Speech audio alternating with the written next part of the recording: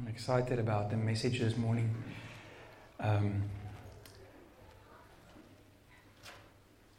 Yesterday, when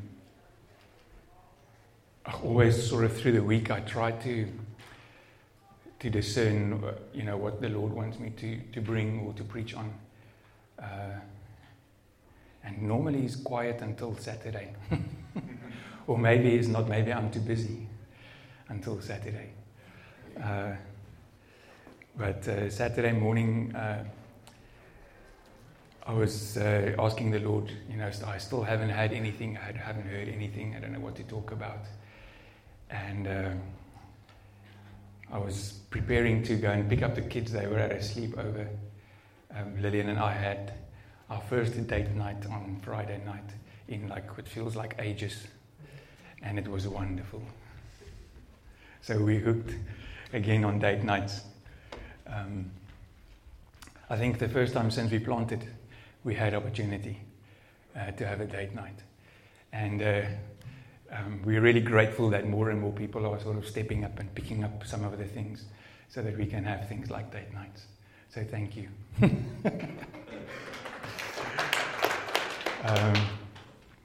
Anyway, so that morning I woke up, had to go pick the children up early because they needed to go to gymnastics classes, and the Lord just spoke into my heart and said, talk about forgiveness of sins.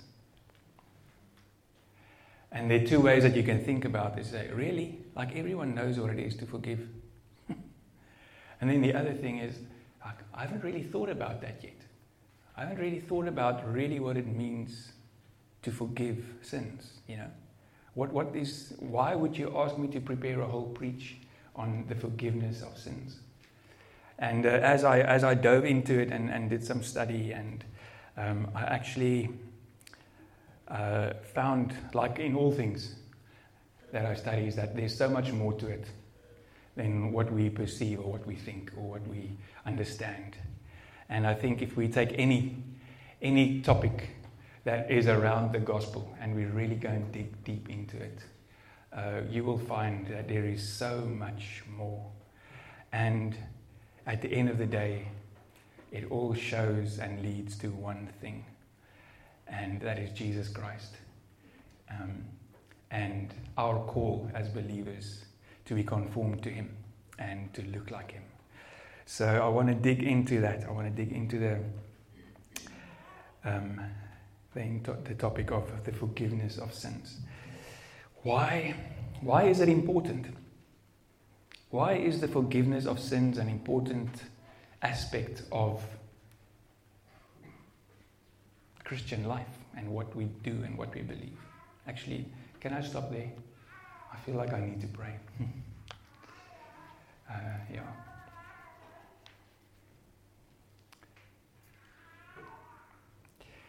You are the Spirit of truth, Holy Spirit. And I ask that you reveal your truth in our hearts this morning. I ask that you bypass our minds, our intellect, and that you plant your seed of truth in our hearts.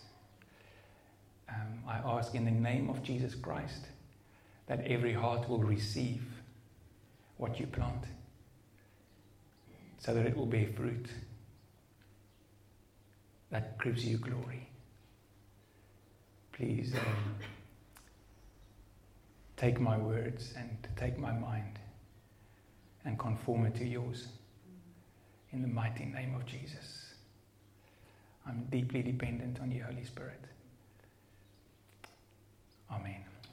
Good. Sorry, I just felt like I needed to. So why is that important? Forgiveness of sins. Is daar iemand wat net wil iets uitskiet? Become free. To become free? Yes. Free of what?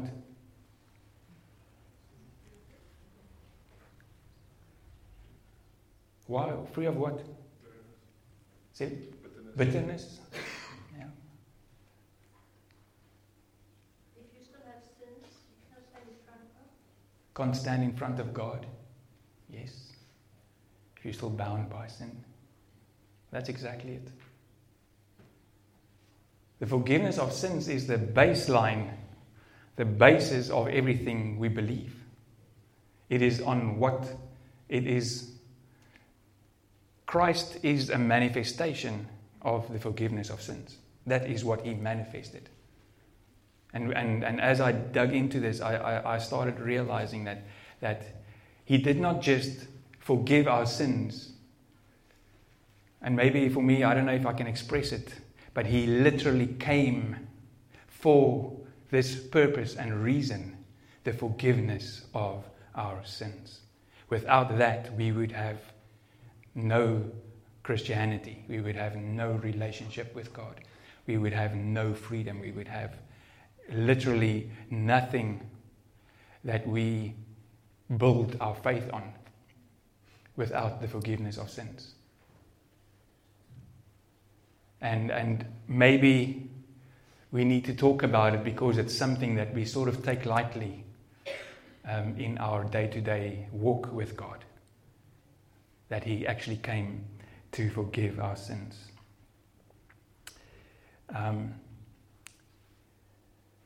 So I want to just frame it a little bit and just go literally into the word forgiveness. And there's a Greek word that is used, and it's sort of important to. I don't like to do all this theological stuff and Greek words and things like that. I'm not trying to sound clever, but for us to understand the passage that we're going to read just now, we need to just look at this word. Dorothy het nou sê as ek dit verkeerd sê. Nee. Maar aphesis is die Griekse woord vir forgiveness. En dit beteken letterlik to release one's sins from him. To remove it. Om dit heeltemal van jou los te maak. To release one's sins from him. To take it away. To separate it. To dismiss or pardon or make free. Or release one's sins from him. Omdat, so ver as wat die ooste van die weste is, sê die woord. As far as the east is from the west, I will remove your sins from you. But now, God is fair and He's just and He's righteous. And especially if we read the Old Testament, we see that every sin, every offense, because of justice, because of the righteousness of God, and because everything about God and all His people must happen in complete righteousness and justice, every offense must have a penalty. Nee? Every offense must have a penalty. And we read in Leviticus 24 that He says like an eye for an eye, and a broken bone for a broken bone, and a life for a life. And we read that if you kill someone's animal, you have to pay for that animal. You have to pay the value of that animal. And if you kill a person, then you must be killed. And then Jesus later explains, He says, even if you curse someone, you speak death over him, that actually means that you are supposed to die. So because of the righteousness of God, because God is just and He cannot just maak asof dit nie gebeur het nie, because that would be unjust. There has to be payment and the penalty for the sins. And true forgiveness can only happen once the penalty is paid. You cannot be pardoned just by someone saying, "That's okay. I forgive you."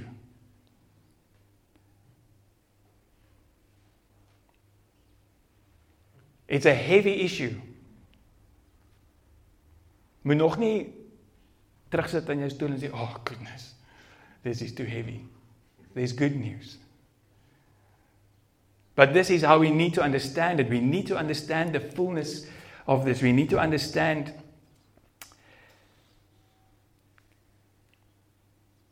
so God created in His mercy, He created the Levitical order. priests, the priesthood. So what priests could do, and this is also something that we need to understand, and this is where the term Passover comes from, is priests could then sacrifice an animal and the sins of the people would be passed over for a term, but not forgiven. Dis soos uitgestelde betaling. On credit. You can sin on credit. But for now, let's just, jy slag jou lammetjie. Nee? And your sins would be passed over. The Lord would sort of like overlook our sins for a term, for a year. But they had to yearly go through this whole sacrificial system so that the wrath of God would be appeased for a certain term. But it is not forgiven yet. It's just sort of set aside for a time, and it's important for us. The writer of Hebrews actually explains this very well. I'm going to read it quickly.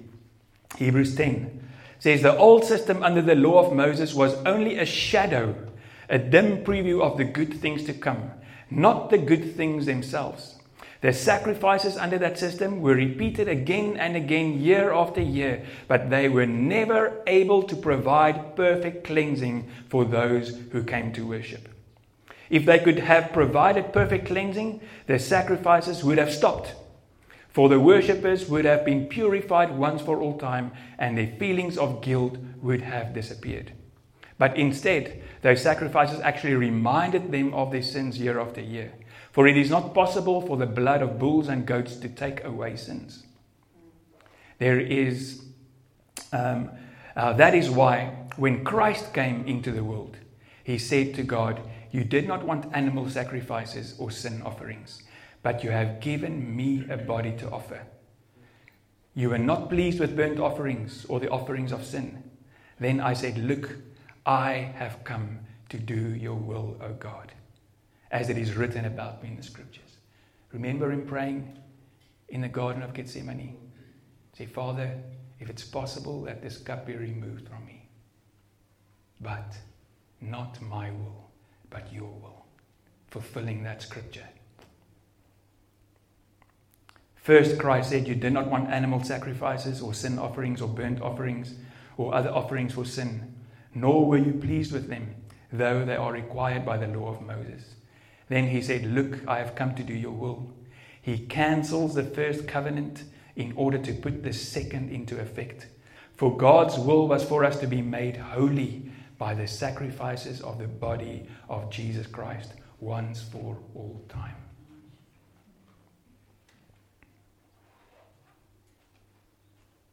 There is only one way that you and I can be separated and freed from our sin. And Jesus did that sacrifice. There is no other way. No amount of work, no amount of time in jail, no amount of sacrifices, no amount of anything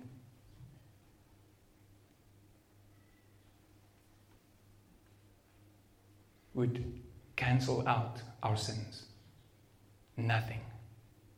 And that's the difference between Christianity and other religions, where you have to work your way into the heart of whatever their God is to please him. But God cannot be pleased in the presence of sin. We understand that. For God is holy, and God is just, and God is perfect. And therefore we have to be holy and just and perfect. And therefore each and every one of us need the forgiveness of sins, not just the passing over of sins.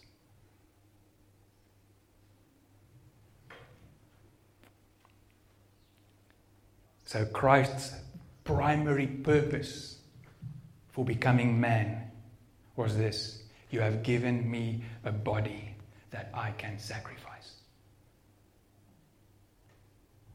His primary purpose for taking on flesh was the sacrifice. You have given me a body that I can give.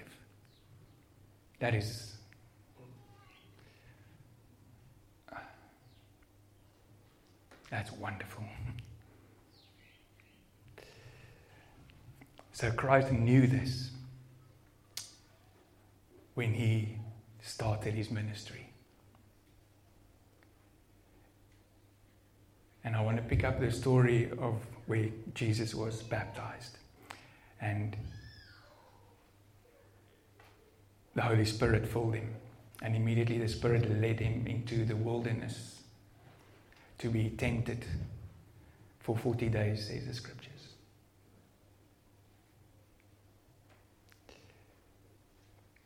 And he came out of the wilderness filled in the power of the Holy Spirit, the Scripture says. And he started manifesting the kingdom of God in the power of the Holy Spirit. And then one day he went into the synagogue and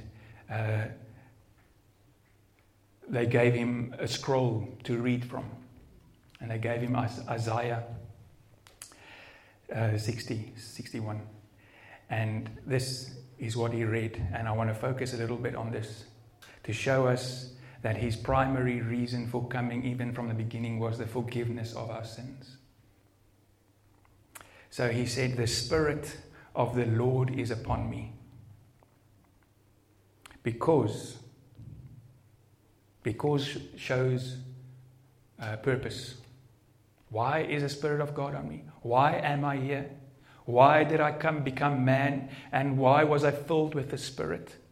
Because for this one reason, He has anointed me to proclaim good news to the poor." And then in some translations, that's not a pointer, that's like a double point of a comma point, which means here comes the explanation of this good news. All right?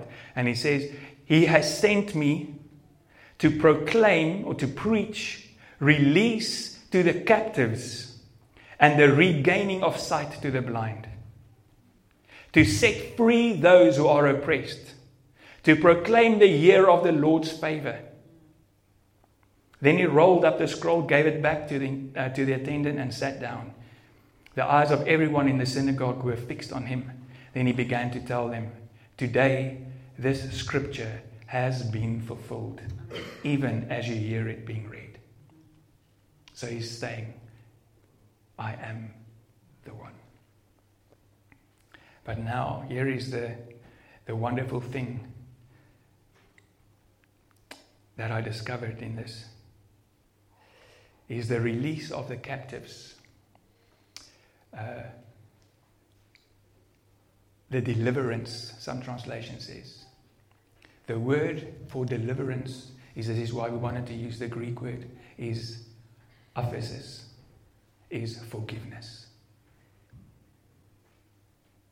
The forgiveness of the captives. You said freedom. There is no freedom without forgiveness. Hoor gou hierdie ding and let it sink into you, and let Holy Spirit talk to you about where you still need to walk in forgiveness. There's no freedom without forgiveness. Not just you forgiving, but you receiving forgiveness. I've met some people that have made their guilt their identity. They will not walk in freedom. I've met some people that keep believing the accuser about past guilt and past things, and they cannot walk in freedom.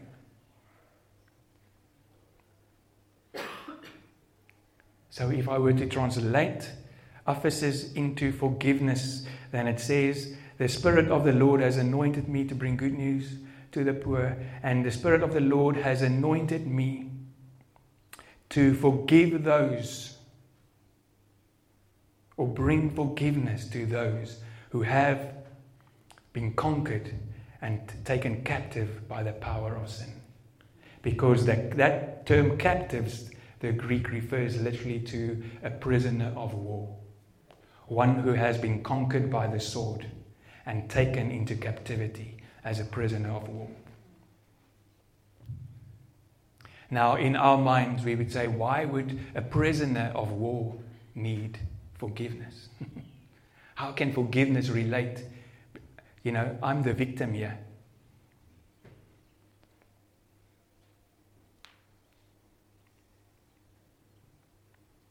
But when the enemy has taken you captive, and there are many, even in Christ, who are still in bondage, who are still captive, because they have not received the forgiveness that Christ has given. It's a strange and crazy thing how we can still believe in Christ but not receive His forgiveness.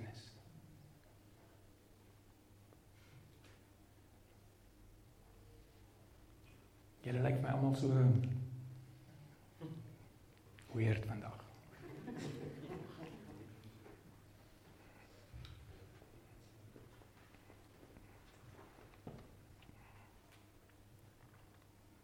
Then he goes on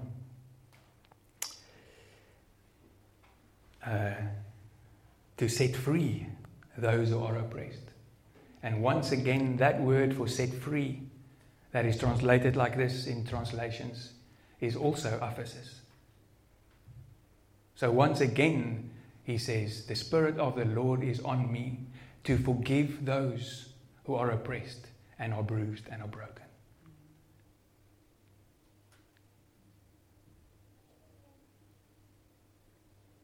And what I'm hearing in all of this is that our captivity and our brokenness and our bruisedness and all those things, all these hardships in life, and we are dealing with a lot of hardships, is the result of sin. Illness is the result of sin. It is not just random. Now, I'm the last guy that when someone comes to me and tells me that he's ill, I'm the last guy that's going to say to you, what sin do you have in your life? I'm not saying the indirect or global or overall result of what Adam did is brokenness and sin. Is brokenness and illness and death and destruction. Because Adam gave Satan legal right to come and take captive those who belong to the Lord.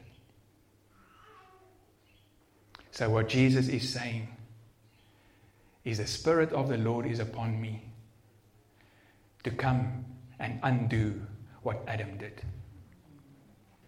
Ne? And this in Romans 5.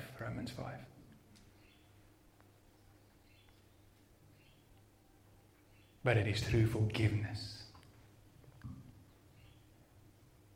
We must link the sacrifice of Christ to the forgiveness of our sins. It's very important for us if you want to live in freedom. If you want to receive healing, if you want to receive hope for your oppression, if you want to receive freedom from whatever is there on you, you have to first receive the forgiveness. Very important.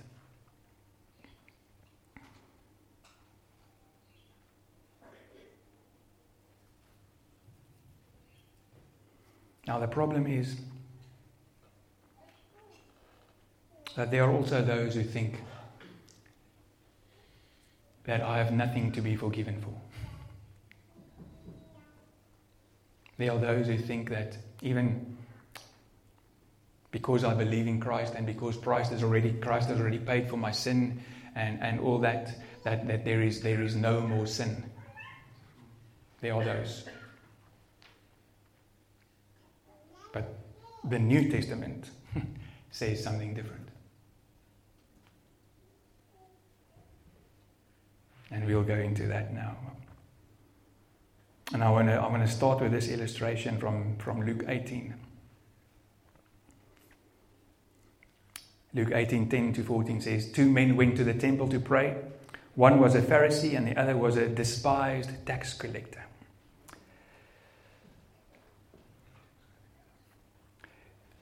Niks teen nie tax collectors nie. Do you know why they were despised?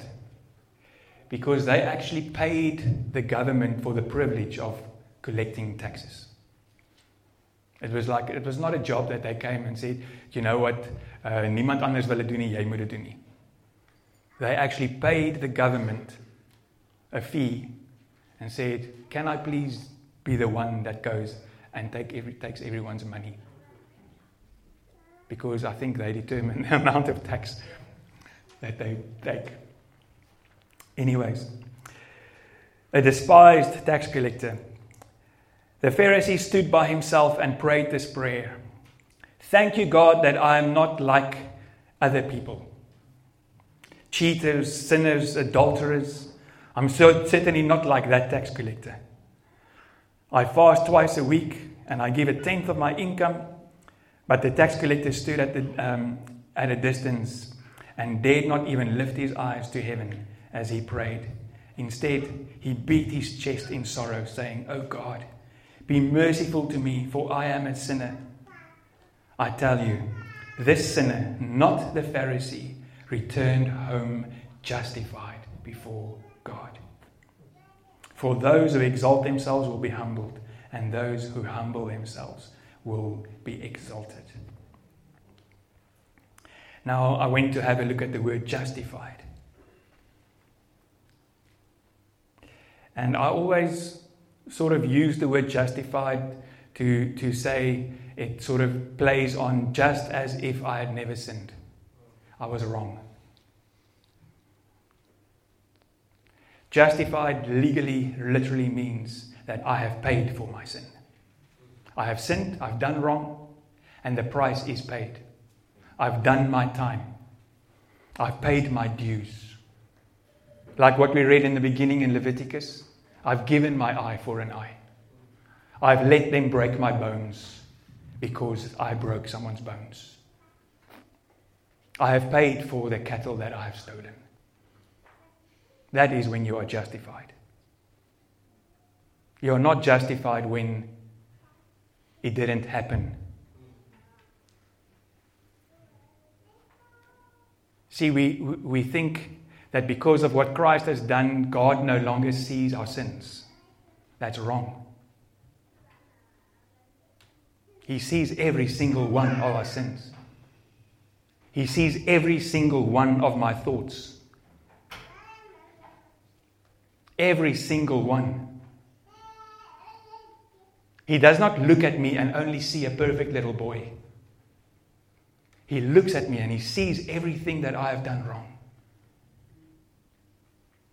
And he says, you know what? Christ paid for that. Amen. He paid the penalty. And that is why you are justified. You are not justified because I don't know what you're doing anymore. See, the blood of Christ doesn't make us blind to God. He doesn't see Jesus when he looks at me. He sees me. And he loves me. And I am justified because of what Christ has done. I'm not justified because, oh no, it didn't happen. The price is paid.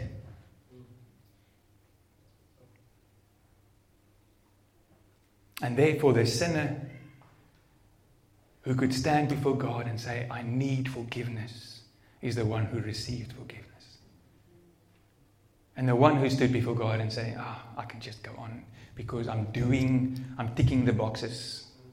But the condition of my heart is not God-like at all. It does not glorify God.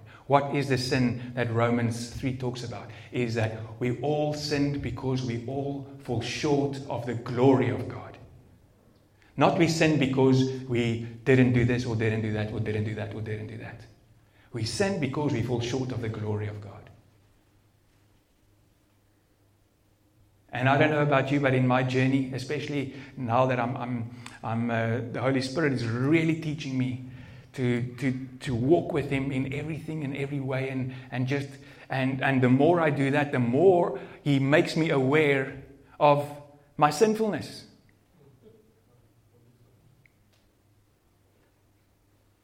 I have so many thoughts every single day that does not reflect His glory. And then Holy Spirit brings that to my mind. He brings it. He says, that does not look like God. Doesn't condemn me. He doesn't club me. He says, that doesn't look like God. And then I repent of it.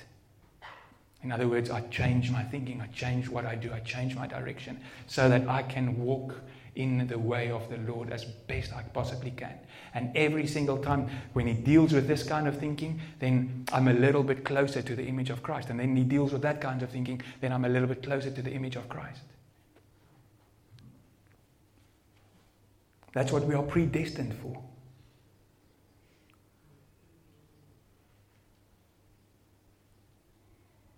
1 John 1:5-10 says, if we claim we have no sin, this is written to the church, believers, not written to sinners and those who still need to come to Christ. This is written to the church. If we, including Himself, claim that we have no sin, we are fooling ourselves. But if we confess our sins, He is faithful to forgive. There's no more sacrifice. There's no more offering. There's no more payment that we need to lay down. But we still need to receive the forgiveness. Verstaan julle wat ek sê? And that comes by living a life of repentance.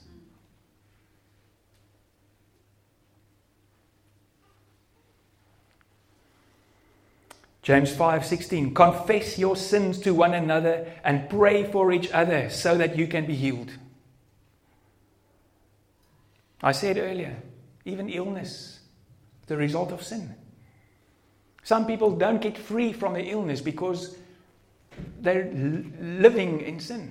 They're not receiving the forgiveness. They're hiding away some stuff. I don't know what. Sometimes that is the case. In many of the instances where we have prayed for people and then it's just no breakthrough. Holy Spirit says, forgiveness. Where is there unforgiveness in their heart? And many times the people forgive and then they receive the healing. Why? Because Jesus says, unless you forgive, your Father cannot forgive you. And unless your Father forgives you, the sin has legal right in you.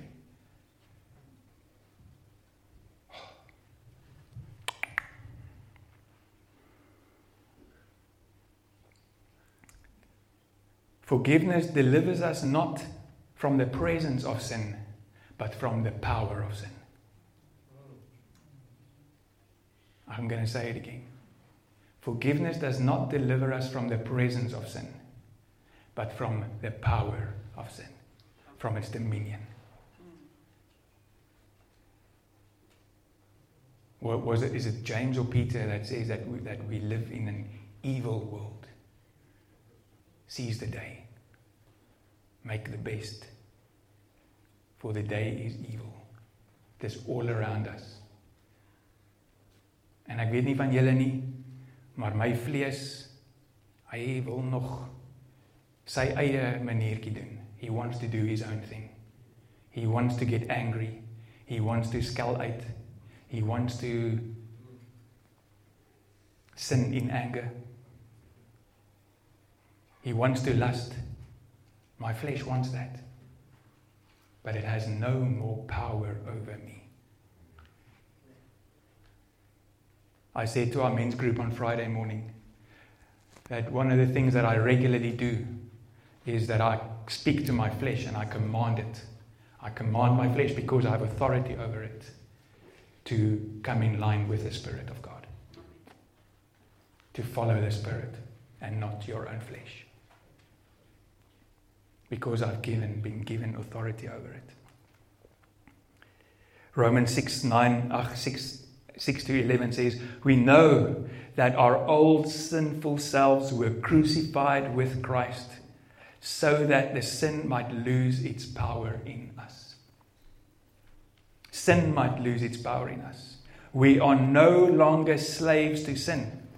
For when we died with Christ, we were set free from the power of sin. Not we were set free from sin.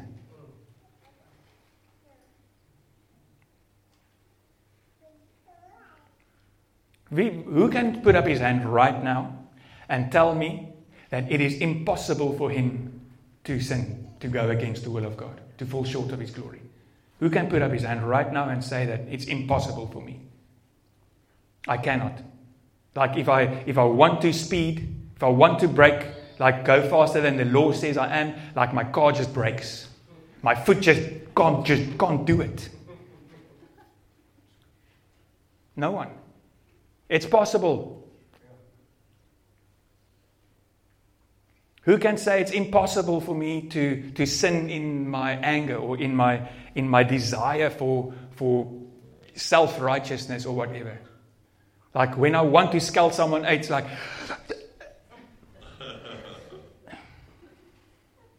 it's possible.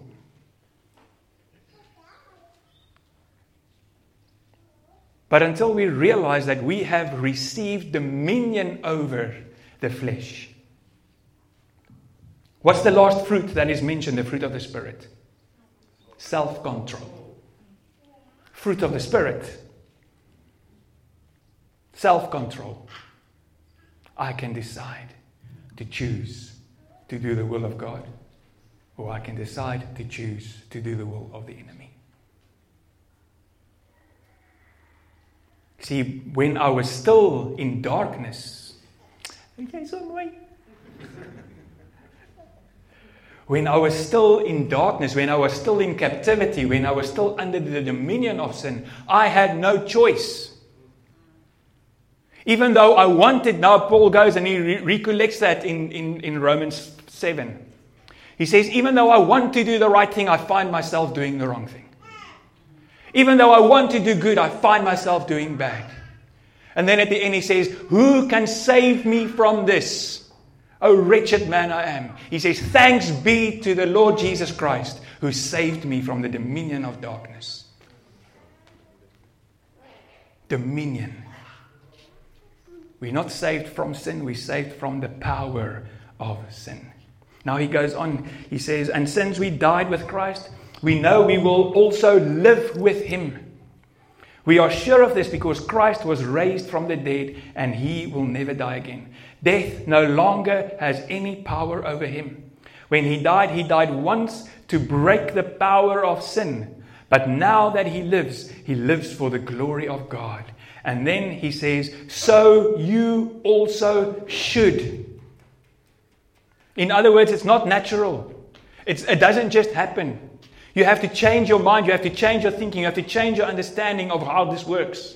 So you also should consider yourselves to be dead to the power of sin and alive to God through Jesus Christ.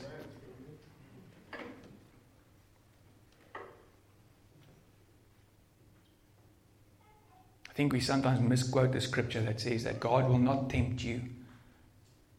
And then we don't do the rest above what you can stand. But God has given us to withstand every temptation in Jesus Christ. He has given to us to be free from that bondage because He has forgiven.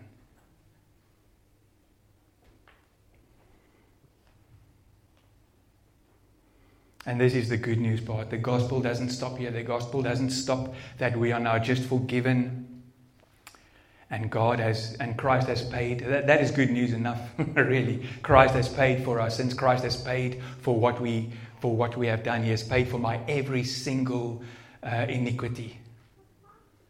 But it doesn't stop there. If it did stop there, if it was only true, if that was like the whole gospel, that Christ paid for our sins and finish and klaar, nee? Then we would have the license to be free to sin and not free from sin. Do you see the difference? If we would go out of here knowing, if I were to teach you, guys, don't worry, doesn't matter what you do, Christ paid for it. You know, free ride. The rest of your life is a free ride. Just go for it. Just enjoy it. And one day when you come to heaven, one day when you just knock on the door and the doorkeeper says, who's there? And they say, it's Jaco. Say, why should you come in? Oh no, Christ paid my ticket. And then, okay, yeah, come in. It's not how it works. If that was the case, then the moment you give your life to Christ, you might as well go to heaven. Why then stay in this evil world? But the whole truth is, the whole gospel is the part that we need to bring in along with it, is that because of the forgiveness of sins, Christ took away, removed our sins from us, and then He made us a new creation. Because of the forgiveness of sins, we were able to become new. Like we read just now in Romans 6. So you too should consider yourselves alive to God. I think a little bit earlier, let's say, so you should walk in newness of life. 2 Corinthians 5:17, ons ken hierdie vers almal baie goed seker al. Say, if any man is in Christ, how are you in Christ? Forgiveness of sins. There's no being in Christ without forgiveness of sins.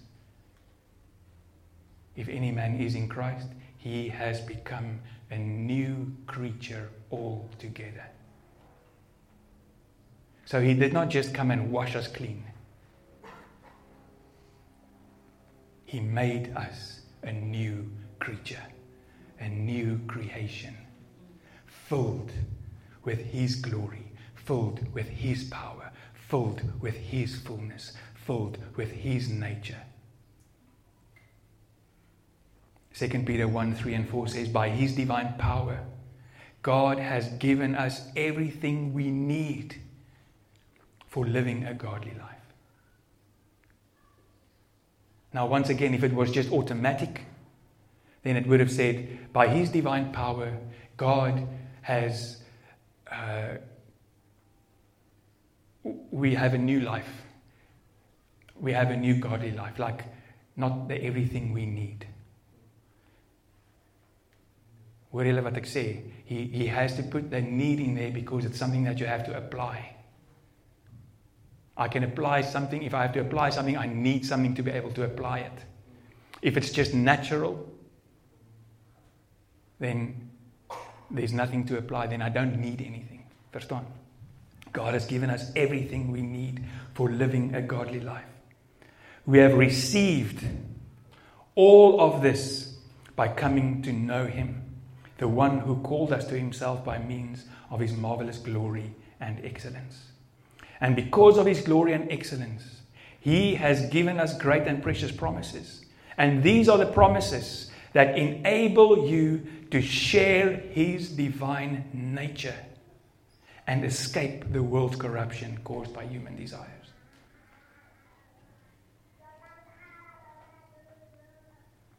Your new man, you who are a new creation, share the nature of Christ. And you do not have to be ruled by the corruption of human desires. Because Christ lives in you. Because He doesn't only live in you, He has made you, your inner man, your spirit man, to be like Him. To be holy as He is holy. to be completely righteous as He is completely righteous. But now Paul says, work out that salvation. Manifest that in fear and trembling. Manifest what Christ has made you. And that is the Christian life and the Christian walk. The nice word for it is sanctification. He has made us holy and blameless and beyond reproach because of the blood of Christ. That is our spiritual reality. That is who you are in essence. But to learn to walk this out is called sanctification. To learn to become who you are. It's like upgrading yourself all the time to become like the true you.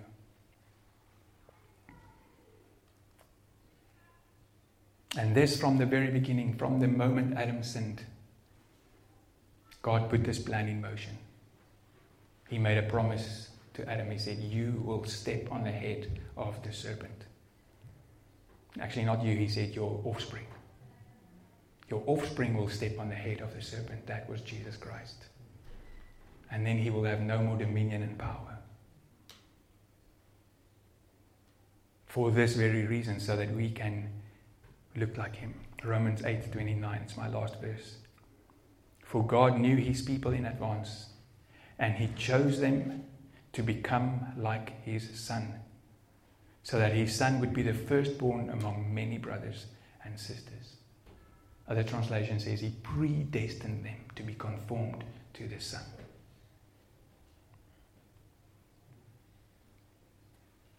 It is only possible if you receive the forgiveness of sins.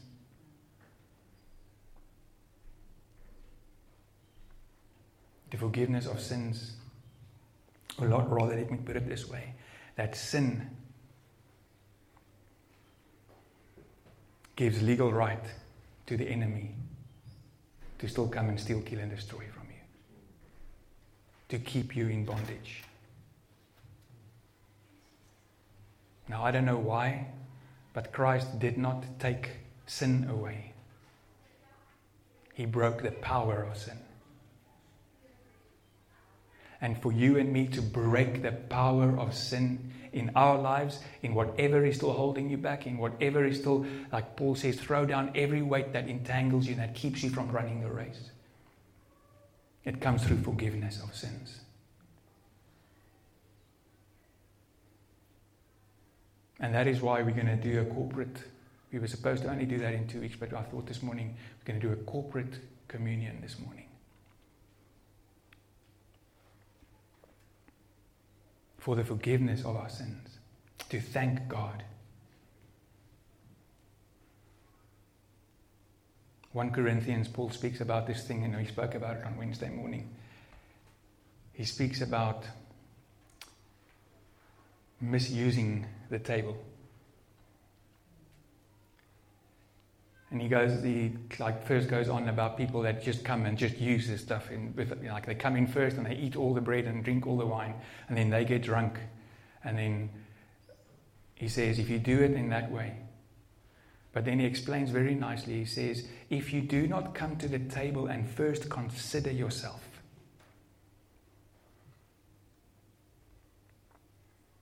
you are drinking a judgment on yourself.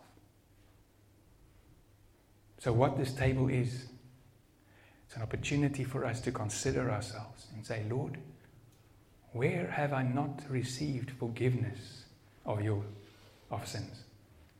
Where have I not received the fullness that you have paid for this? I think many times we first want to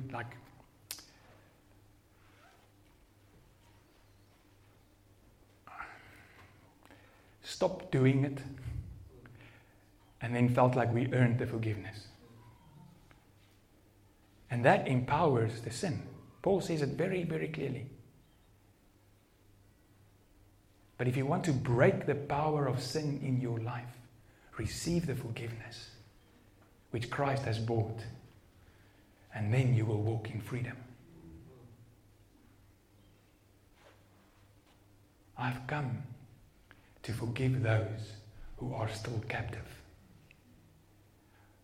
I've come to forgive those who are bruised and oppressed and battered. So when we use communion this morning, let's do it like that.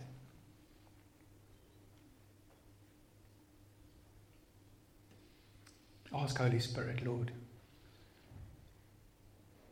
help me receive forgiveness. And as you receive forgiveness, you are freed out of that prison. And you are free not to go and sin again, but to walk in dominion over that. And that is the gospel.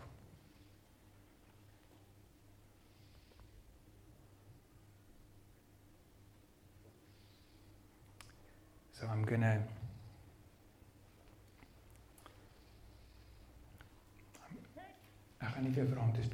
put on some light music.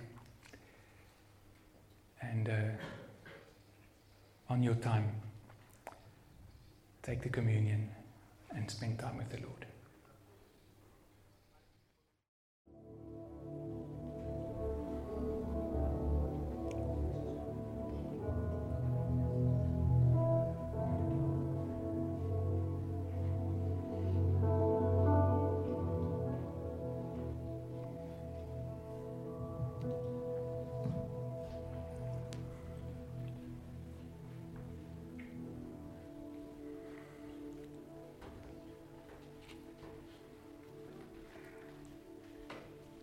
Who feels good?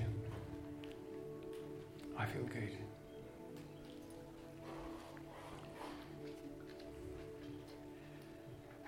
Things are a whole lot different if we don't need to plead before God anymore for forgiveness. But just come before Him and say, Lord, I receive your forgiveness.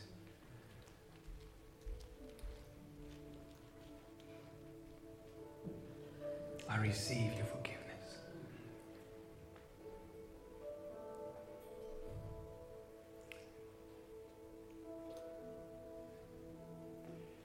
It makes me feel alive and free, not condemned and heavy.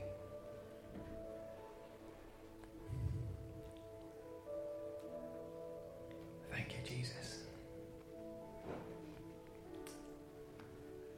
Thank you, Lord Jesus, that you have set us free.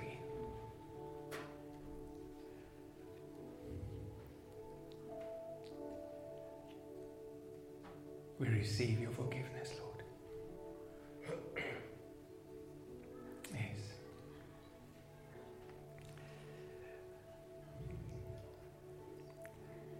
I keep thinking of the lady that was caught in adultery.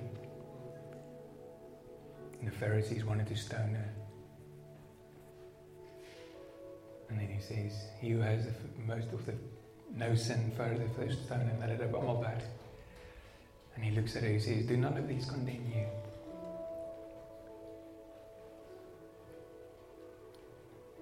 And he says, neither do I.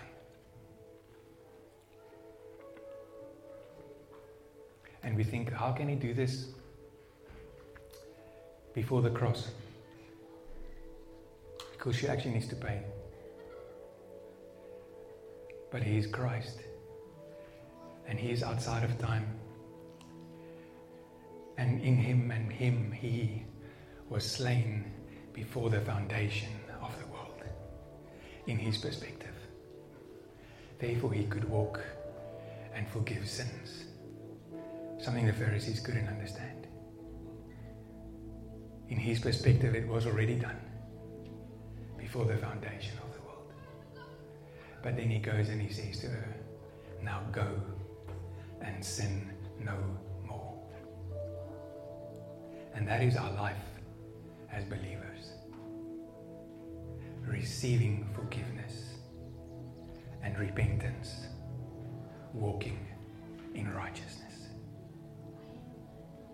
May the Lord give us grace to do that.